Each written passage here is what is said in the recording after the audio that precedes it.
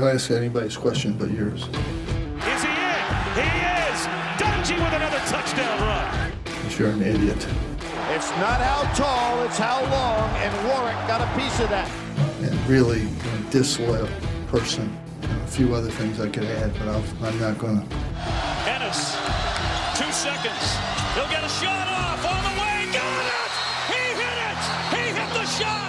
All right, it's a Tuesday game day for Syracuse, heading out to Chestnut Hill to take on Boston College. Tyler Rocky, Tim Leonard, we got you here on the Locked On Syracuse podcast, previewing everything from this game. And also, we're going to take a look at the ACC tournament picture as well, because that's really the only thing Syracuse has left to play for. The at-large bid has been kissed away now with the loss to UNC this past weekend, but you still can play for some seeding in the ACC tournament and maybe hope some things shake out your way. As always, be sure to check out the show on Twitter at LO_Syracuse. And be sure, if you're just catching up on some things around the house, doing some things, cleaning, cooking, whatever it may be, you can have your smart speaker play the Locked On Syracuse podcast. All right, so Tim, this game, I think, and we've been pretty spot on with how we thought these games were going to play out. I mean, we knew that UNC was going to be dominant on the rebounds. We didn't know that they'd shoot well, but we said if they did,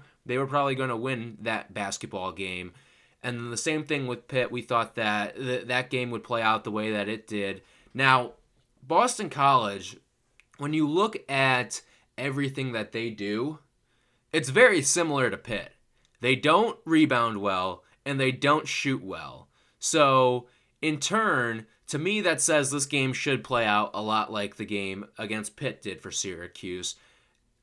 I'm going to say Syracuse probably wins this game 12 to 15 points. They already blew them out once this season by 26 on their home floor, but not much has really changed for BC. I mean, they've got some solid players. Derek Thornton's pretty good. Nick Popovich has always been a good player for them.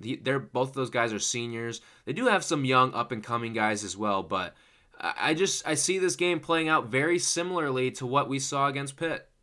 Yeah, I will say in that game that Syracuse blew him out, it was Thornton's first game back from injury, and he really did nothing because you could tell he was still not 100%.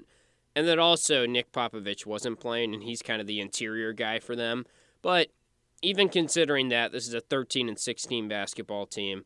They have had some wins in ACC play, but they're coming off losing 3 in a row, kind of a heartbreaker to Notre Dame last time out. Do have a good break here because they didn't play. The last time they played was last Wednesday against Notre Dame. So they'll be well rested. Jim Christian is kind of coaching for his job at this point, so every win is kind of critical for him and to sort of show to the boosters and all that. I'm with you, though. I mean, this is a Syracuse team that just has more talent than BC, and we can't say that much this year for Syracuse. That's why UNC beat Syracuse at the end of the day. It was talent. That's why Louisville beat Syracuse so badly. It was talent. And like you said, I think this is, like Pittsburgh, not a very good basketball team. And maybe some people are saying, well, you might be overlooking them guys. I mean, they are 7-11 in ACC play. That's better than normal, but that's also just kind of the state of the ACC this year. And on top of that, they got they were one of the few teams to go 2-0 right out of the gate in ACC play. And I'm talking about the game to start the season. They played Wake Forest. And then they had that December game. They played Notre Dame. You win both of those. So really, when things get into the thick of things in ACC play starting around New Year's, they're actually 5-13. So when you look at the standard ACC schedule, they're 5-13. And you cannot say that's a good team, especially looking at some of the teams that they've beaten this year. They have beaten some quality teams. I mean, Virginia is a top 4 team in the conference. But Notre Dame before has been solid, Virginia got good. It's when Syracuse beat them. Right, so. Exactly. It was that same week, I believe, right? Yep. And it was 4 days before. After that, I mean, you look at some of the teams that they've lost to. Blown out against Georgia Tech, a team that Syracuse has handled twice. Blown out against Wake Forest. A loss to Pitt. A loss to Miami. Not just a loss, a 27-point loss to Miami. Bad. And then now they're on the heels of a 3-game losing streak, Virginia, Clemson, Notre Dame. And, I mean, that's a tough stretch to close out the season for them. When you look at their final 6 games, they beat NC State. Then you go Virginia, Clemson, Notre Dame, loss. Now you've got Syracuse and Florida State to end your season. That's not ideal for a team. So maybe they did have the benefit of a softer schedule out of the chute. Sure. And they really just didn't capitalize on that after falling all the way to 3-5 early on in the ACC. So the schedule not playing any favors. KenPom currently has this game as a 4-point Syracuse win. But I will say this.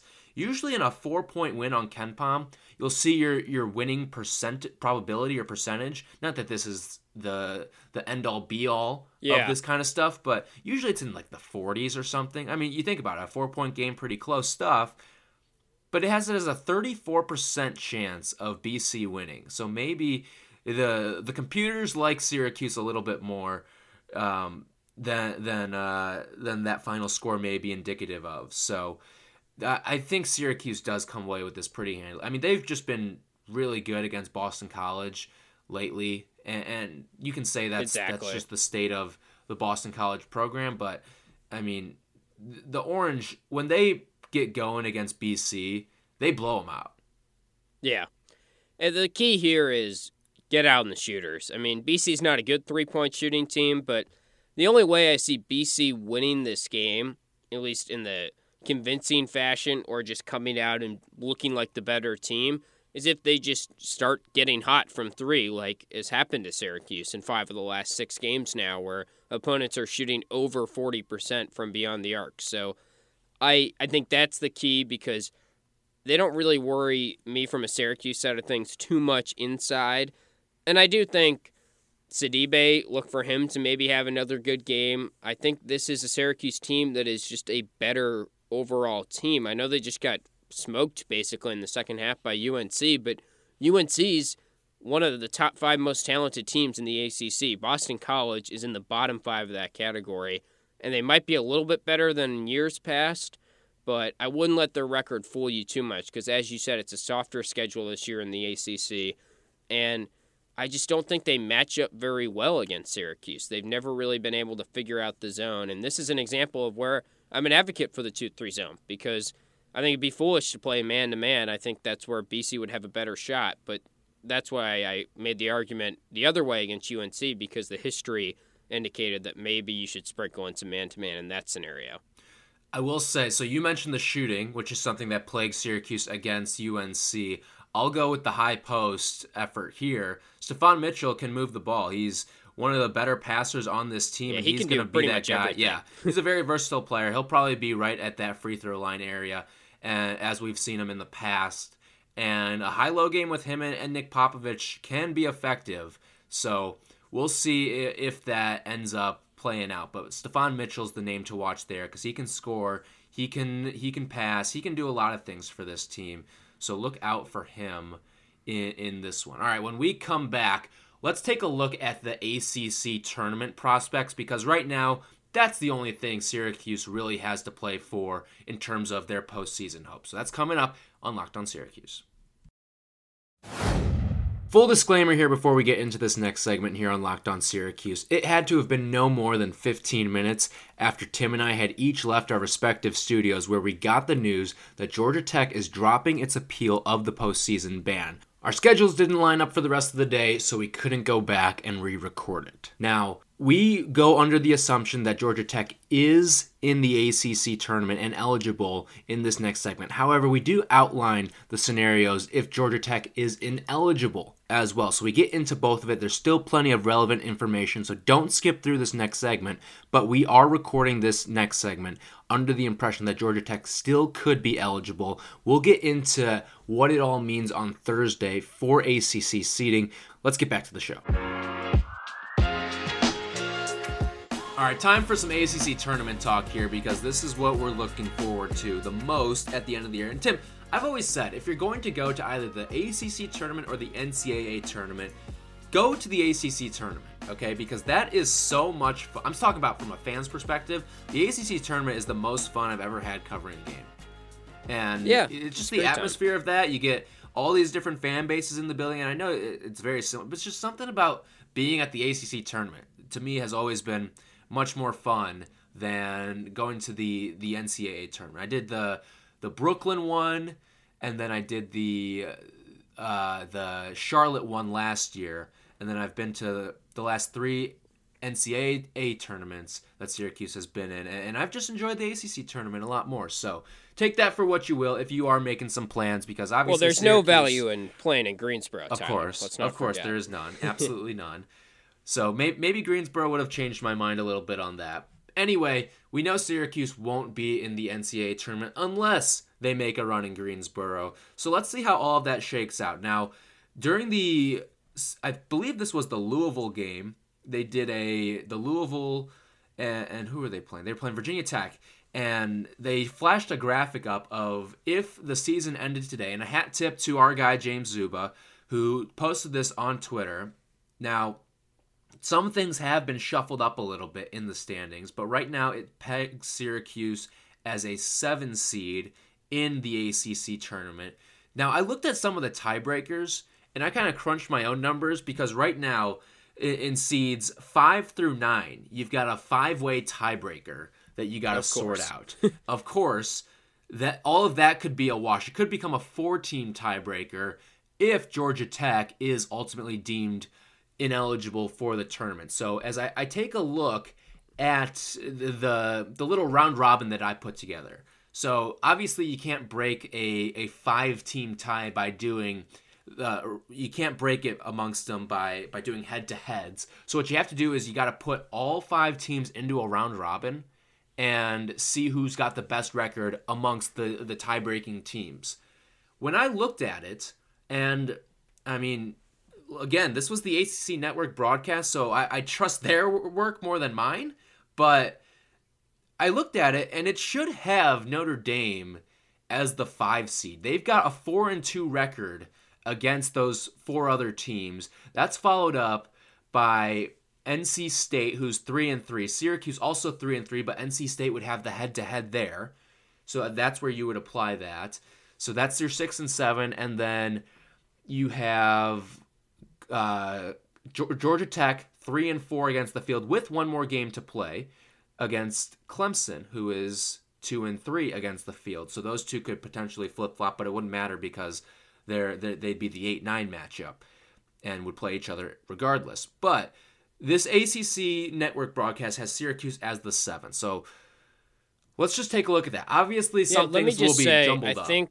I think the reason why, and I'm just looking at this now, I think the reason why NC State would be the 5 is because they played Notre Dame once and beat them, and played Syracuse once and beat them on the road, as we remember. So, just, but then I guess it's a jumbled mess. Yeah, but my counter to that is, okay, you've lost to Georgia Tech and you've split with Clemson, so why wouldn't Georgia Tech technically has a tiebreaker head-to-head over NC State. And they're the I don't know. Of course, Georgia Tech. It's a jumbled mess. Yeah, right? and then if Georgia Tech does get banned and doesn't count in the tiebreaker, my metrics have it as NC State would be the 5, Notre Dame the 6, Clemson the 7, and Syracuse the 8. So they can fluctuate for sure.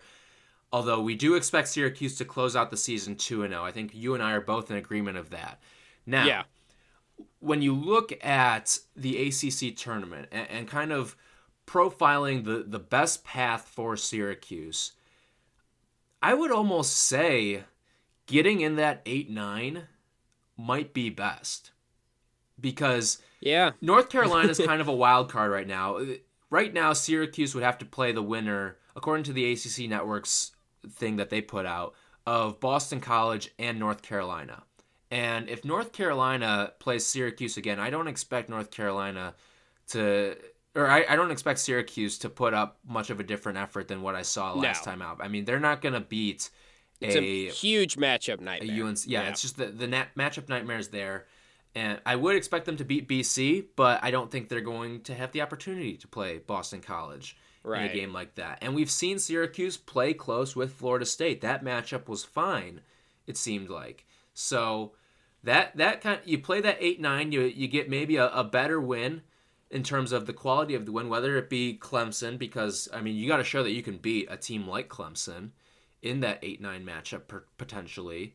So it's going to be interesting. Of course, the great wild card is how everyone else finishes down the stretch too. But you'd want to play Florida State probably. And yeah, I agree with that. Yeah.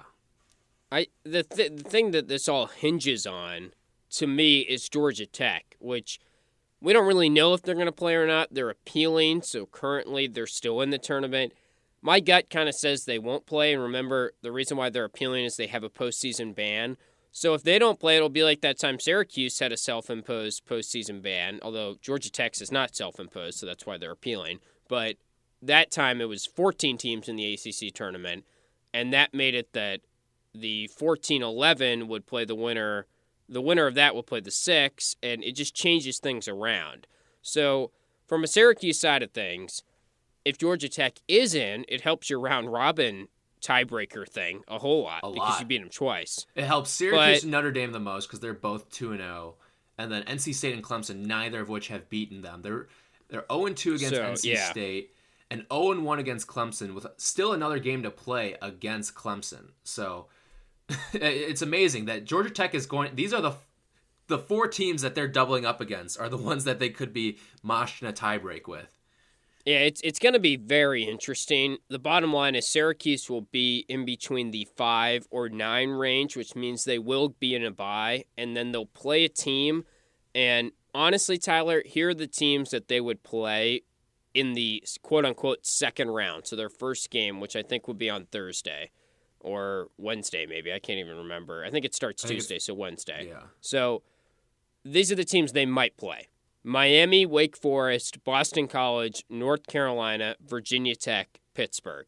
To me, one team stands out, UNC. That's the only team you don't want to play from a Syracuse side of things because they rip apart the zone, as we've touched on. So other than that, I feel good that they would, if they're not the 8-9 matchup, remember. Now that's assuming Georgia Tech stays in the tournament, but that's why there's so many variables here. But my point is you're probably going to be in a good situation to win that first game if it's not UNC. So that's, as a Syracuse fan, you just have to hope that you're not in that 7 slot, which means probably UNC in the second round if they beat BC, which I think they probably would, although they did lose to BC. And I don't know, UNC against Syracuse is different than UNC against man-to-man defense in my eyes. But it does feel like they're just maybe figuring things out a little bit too. And then, after that, if you win that game, you're either going to play Florida State, Virginia, Louisville, or Duke, and that's where you just have to show that you can beat a good team at a neutral site. Right, exactly. And that's ultimately what it's going to come down to is can Syracuse make a run? And at this point, it seems like it's championship or bust if this team wants to play in something other than the NIT. All right, when we come back, prop shop time for Syracuse and Boston College. All right, time for prop shop here on Locked On Syracuse. Now, Tim, you were on a scorcher last game against UNC. Huge. 4-1 day for you. I went 2-3, so I bit the bullet there. Your only loss was the Sidibe fouls prop.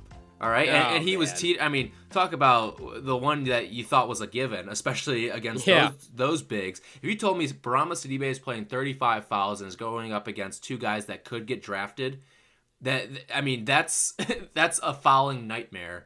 But he stays out. He only gets the 4. So hats off to you, Barama Sidibe. But guess what? You're still going to be a focal point of this week's prop shop.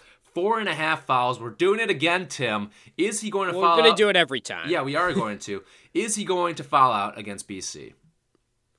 I'm still going to play the odds. I've said the same answer every time. I know he burned me last time, but I'm going to take the over. I mean, this is back-to-back games. He's due for a foul out at this point, and especially the way he's playing, that means he's going to be playing even more minutes, you'd think.